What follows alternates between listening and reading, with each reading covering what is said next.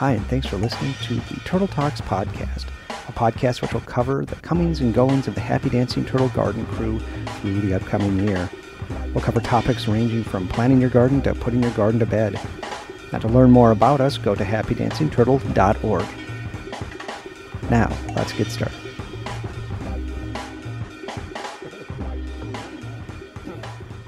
It just means that it's all in order now. Yeah, so now we're all recording. Mics look good. We can get started, can't we? Yeah. Should we get started? Yeah. All right. Well, thank you so much for returning. We are the Turtle Talks with the Garden Crew. This is the episode 11 of our Summer Garden Appetizer. This is episode number 5.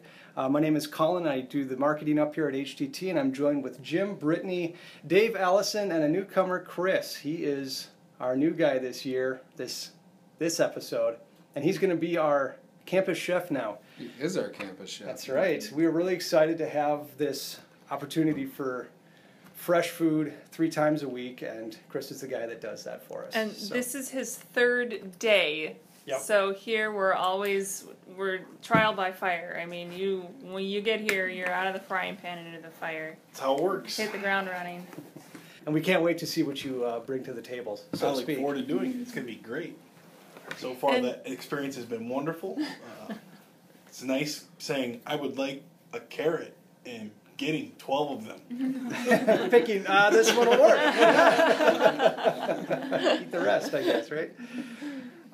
Cool, I can't wait to see what you can do. We can talk about, it's been a while since we had our last podcast. It's been 3 weeks. I maybe think even it's been 4 longer weeks. than that. Let's just say 3 weeks. Sure. Yeah. That makes let's us give feel a little bit better. benefit of the doubt here, right? But a lot has happened in the last 4 weeks in the garden. You guys have hit a frost already, haven't you? A light one, yeah. Yeah. A couple of them, yeah. Well, that's not stopped you, I'm sure. I'm sure that there's been a lot of harvesting for the CSA. Production still is nonstop, from what I understand. What have you guys been doing in the past couple of weeks? What have you seen? What have you been pulling and putting into the CSA?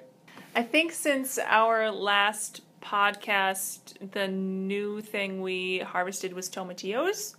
I'm pretty sure we haven't talked about tomatillos. No, that's the ground cherry, isn't it? Or is that something else? It's not a ground cherry. Okay. And I don't think it's related to a ground cherry either. A ground cherry is actually a gooseberry in the gooseberry family. Is that right, Dave? I'm Not not sure? sure actually. Okay. I was reading about them a little bit, but Yeah. Okay. yeah, the tomatillos, they grow in a little husk, a papery husk, and when they're ripe, you can tell when they're ripe because they have filled out their husk, and they're nice and firm, and they're little round, green, sometimes purple fruits, and they're sort of a little bit citrusy if you eat them raw. Key They- ingredient in salsa verde? Key ingredient in salsa verde? The key ingredient in salsa verde, yes. Yeah, the salsa. That's, I think, what else do you do with it, though? Salsa enchilada sauce. That's pretty much the only thing I do with it. You can eat them raw, and I know people will make fresh salsa and use a few to dice up to kind of spice up the salsa because it's got a nice citrus flavor when it's raw. Chris, can you enlighten us on what do you do with tomatillos? Well, they're great for sauces. They help thicken up most of the Mexican food. They also have been skewered and grilled before. That sounds They really make good. a fantastic thing with a little bit of shrimp. That sounds real good.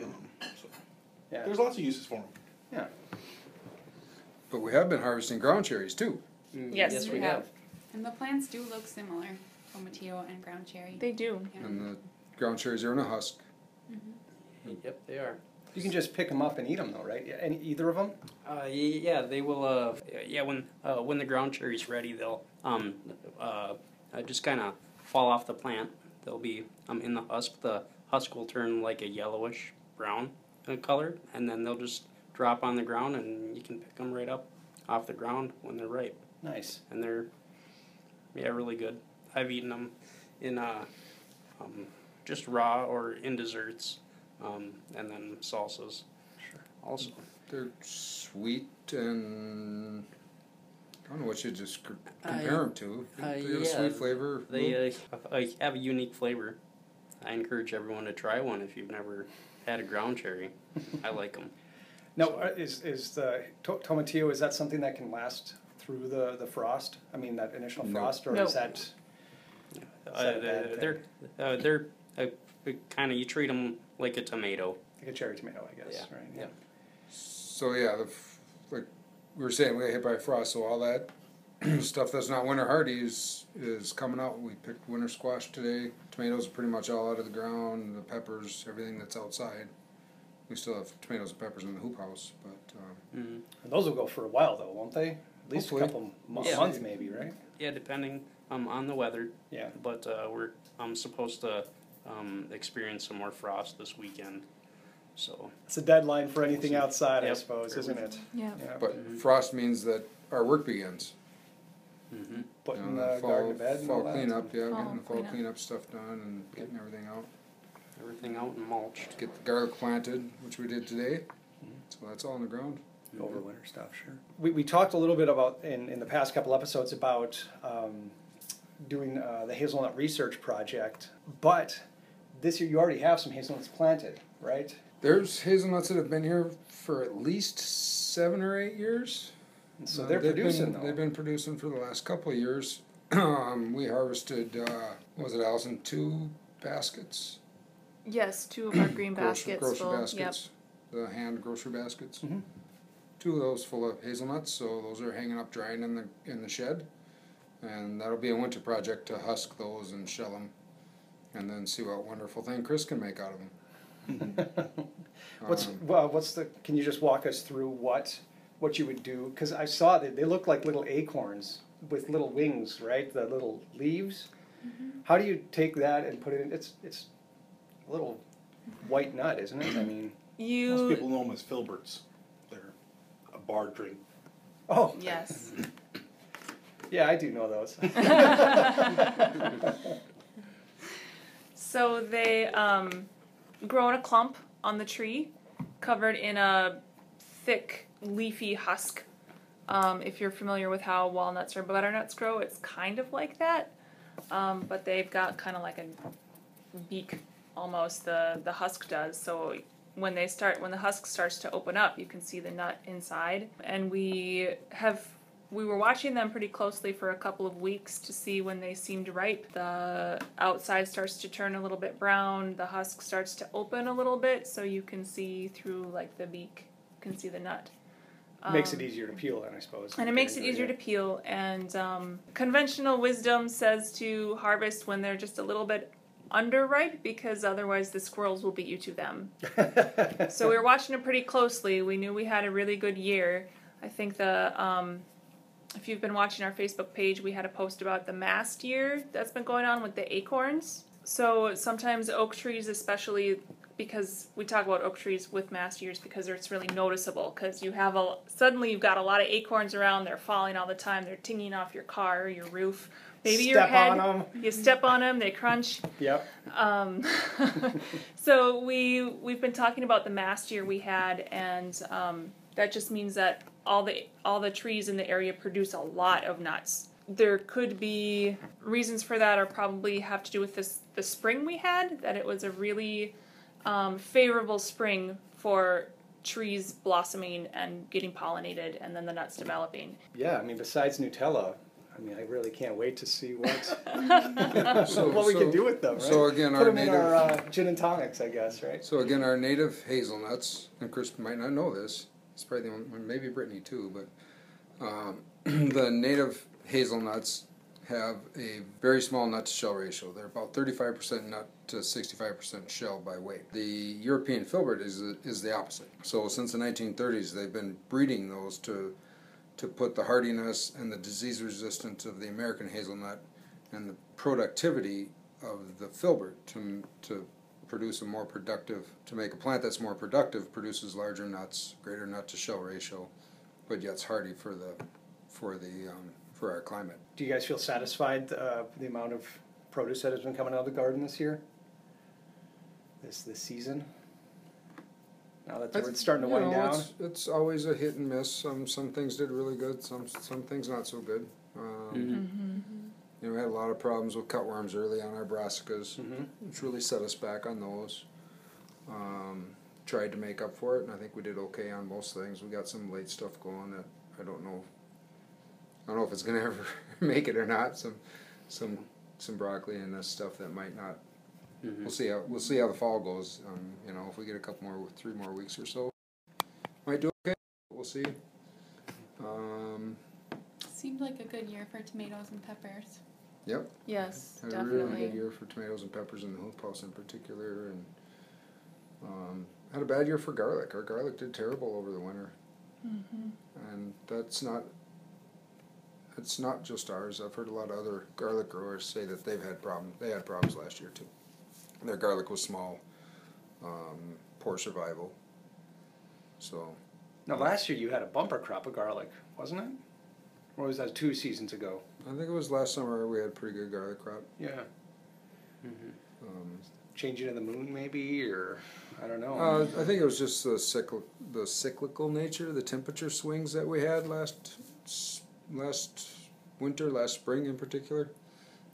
It got too warm, maybe things started to grow a little bit, and then it got cold again. I'm not really sure. It's the way not it a goes, science, is it? I mean, it's. Well, there's some science involved, but But we're not privy to all of it. we try to stick to the art. 1, 2, 3, 4.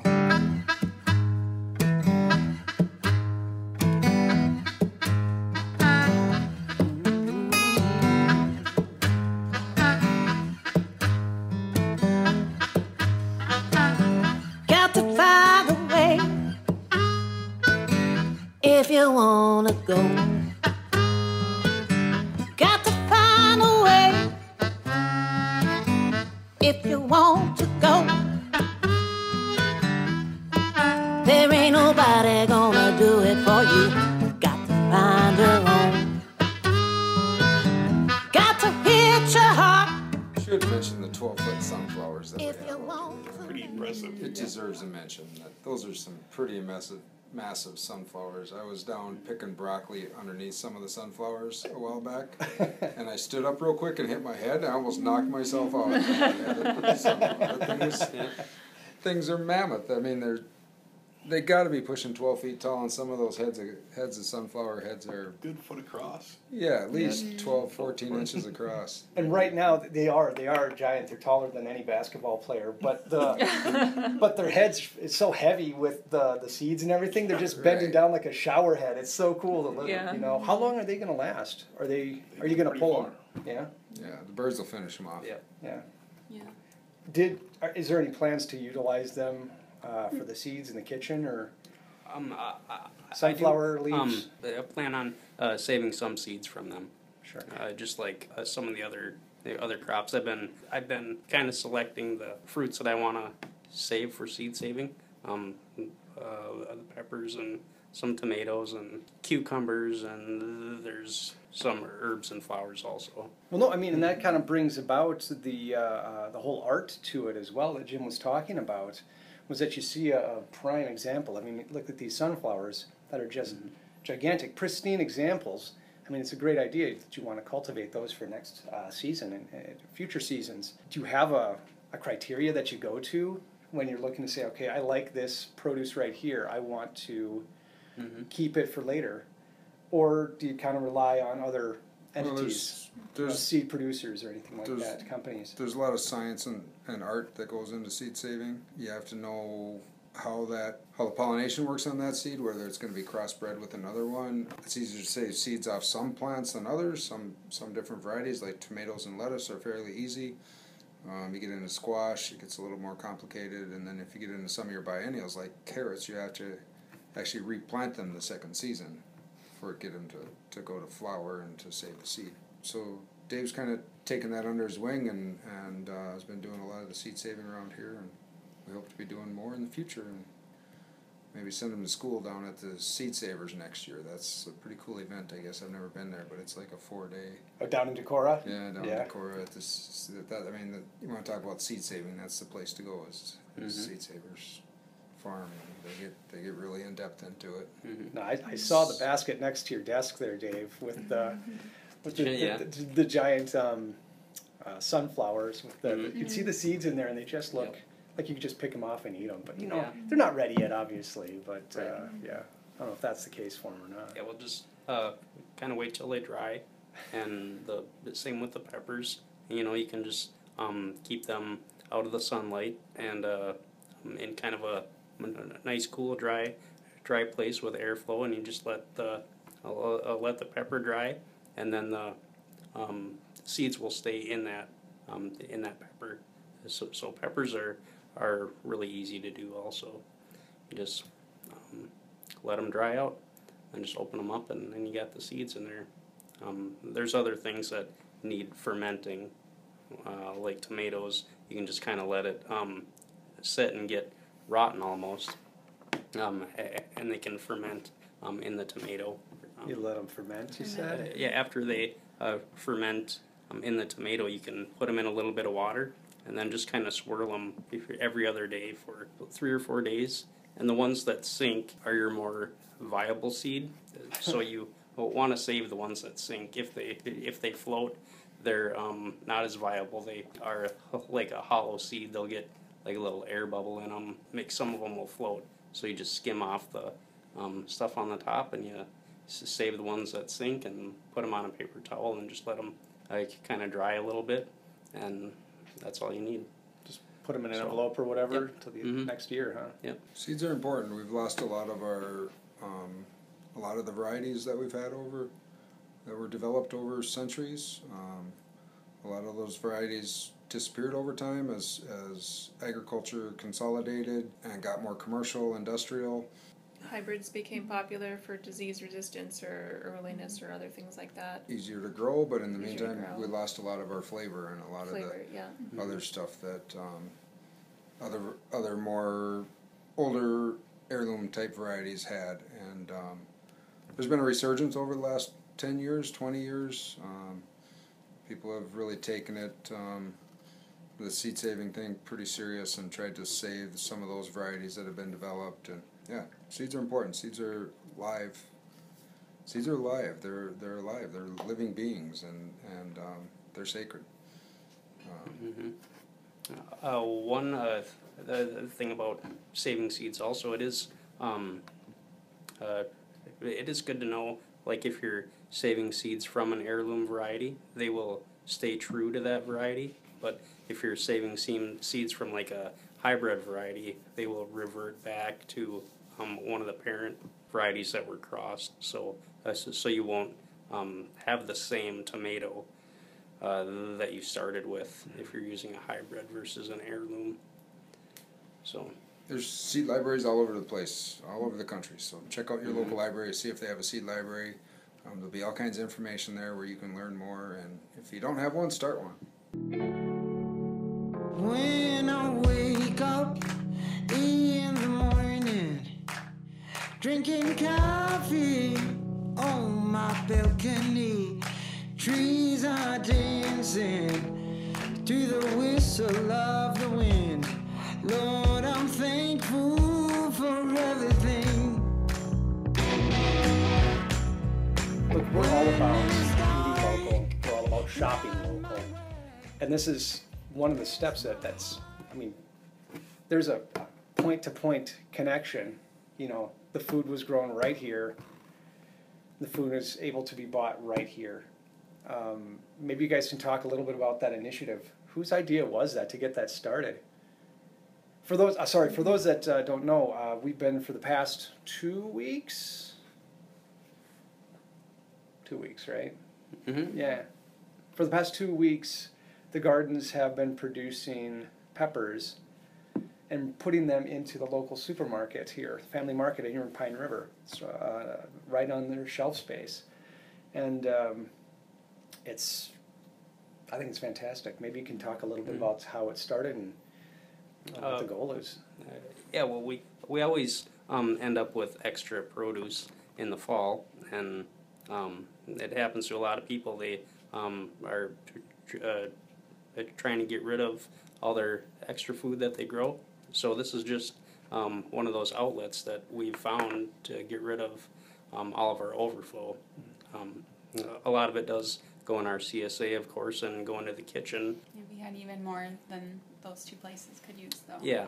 Well, you were saying that this is one of your highlights of this season, was that there were so many tomatoes and peppers and everything. So, I mean, It was a good year for tomatoes and peppers, but I think also it's all about Dave, and that he just has a green thumb for tomatoes and peppers, and for everything else too, but especially I know that's a special interest of his, and man, his tomatoes and peppers look great.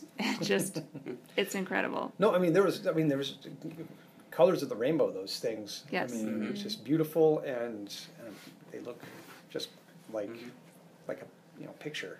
So. Yeah, I mean, I do like growing them, so that helps also if you like growing something. And yeah, they're fun to watch grow and see what you can get out of them. Here in Minnesota, when I was younger, I didn't even know that we could grow these types of peppers and stuff here, which the greenhouses make it Sure. much easier. So. What are some of the kinds, Dave, that we Yeah.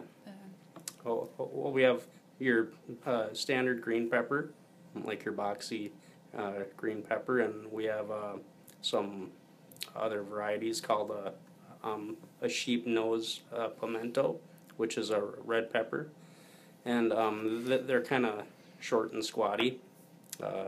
They turn red when they get mature, and we have golden treasure. They're kind of a longer, they almost look like a banana pepper, but they're a little wider and longer, and they will get yellow and orange when they're ripe.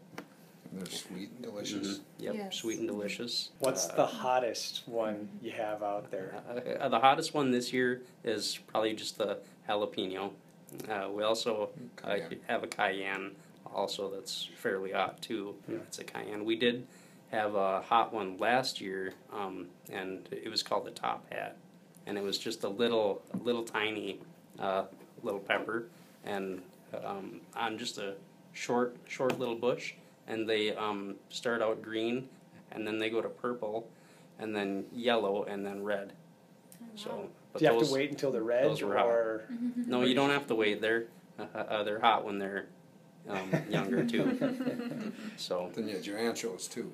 yeah, yep. And then the poblano ancho, which is kind of a mild pepper. So apparently, when they're green, they're considered a poblano, and then when they turn red, they're considered an ancho. So I think we should pick some of those while they're green so that Chris can make us some chili rellenos. Yep.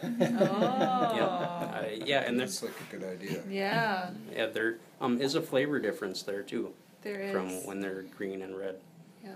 So But the grocery store idea came out of some brainstorming sessions we had with the Food and Water Security team here, Garden Crew, aka. Kind of long-term strategy planning on where we're going with some of the social enterprise stuff we've been working on, and kind of the grocery store model, the wholesale model came out of some of that. We've been talking about whether we should do a farm market stand or maybe work into some kind of permanent building where we could sell produce and maybe put in some kind of a soup and salad restaurant or something, little deli thing or something, and this was just a way to get our feet wet, kind of, and Sure. get in the grocery store and start looking at how much we can move, what we can get for the product, what they'll pay us for, what they'll pay us for the product, and start doing some business planning around that over the wintertime. Dave took the initiative, went out and got the store to buy them from us, and Yeah, I think we have to give credit to the store too for that's a big being step. excited to work with us, with Yeah. the local company, and they were excited, right, Dave? they were. They're having to dip down into Mexico right now for a lot of their peppers. So yeah, they were really excited that we had them available here, and It's looking good. Small hometown grocery stores are a rare breed, and they struggle against the big chains, you know, the Costco's and you know the Super Walmarts and all those. So. And the unique thing too about this grocery store is it's family owned. It's not a chain. It's not a franchise, which I think is an even rarer. And this isn't the first time we sold the grocery store. We did that several years ago too. We sold quite a bit through their carrots and onions and some peppers too, I think. And the key for us is to figure out what's profitable and what we can sell to them, and you know, kind of cover some of our costs of operating the garden here. I mean, it's just in terms of freshness. I mean, you guys can pick these peppers at 10 o'clock in the morning and then get it to them at 11, well, whatever, after you clean them.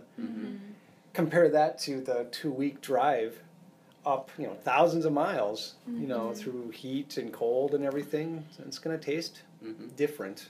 Let's just be fair. Let's just go back to the names of these peppers. I mean, who comes up with the names? Top Hat, Snub-Nosed Sheep? Is that what it was called? Sheep nose. Sheep nosed. Sheep-nosed pimento. Pimentos, which are the peppers you make paprika. Is this the Pepper Council that comes together and say they have a list, or the growers? Greenhouses, the guys who make the peppers come out. Whoever develops the variety gets to name it. Just like if you discover a new insect, you get to name it. It's your baby. I think that could be what you have a list of things that you want the Food and Water Security Program to do. I think that would be one. Breed a new plant. Breed a new pepper or a new type of produce. You get it named after you guys. That would be. I think that would be red letter day. Seriously. Happy Dancing Turtle Squash. With that being said. I just want to thank you all for listening in. If you do have any questions or comments, give us a buzz on our email at info@happydancing.org. We're always happy to hear what you have to say. And we really appreciate you listening. We'll catch you next time. And remember that we're willing to take your questions. If you want to email a question to that email address, we'd be happy to cover it in the podcast. Absolutely, absolutely. We are live. No, we'll get to it though. Can I turn this off yet? Please. You guys want me to? Should we? Okay, that was a good first draft. Let's do it again. Let's do it to start over. I brought my phone inside.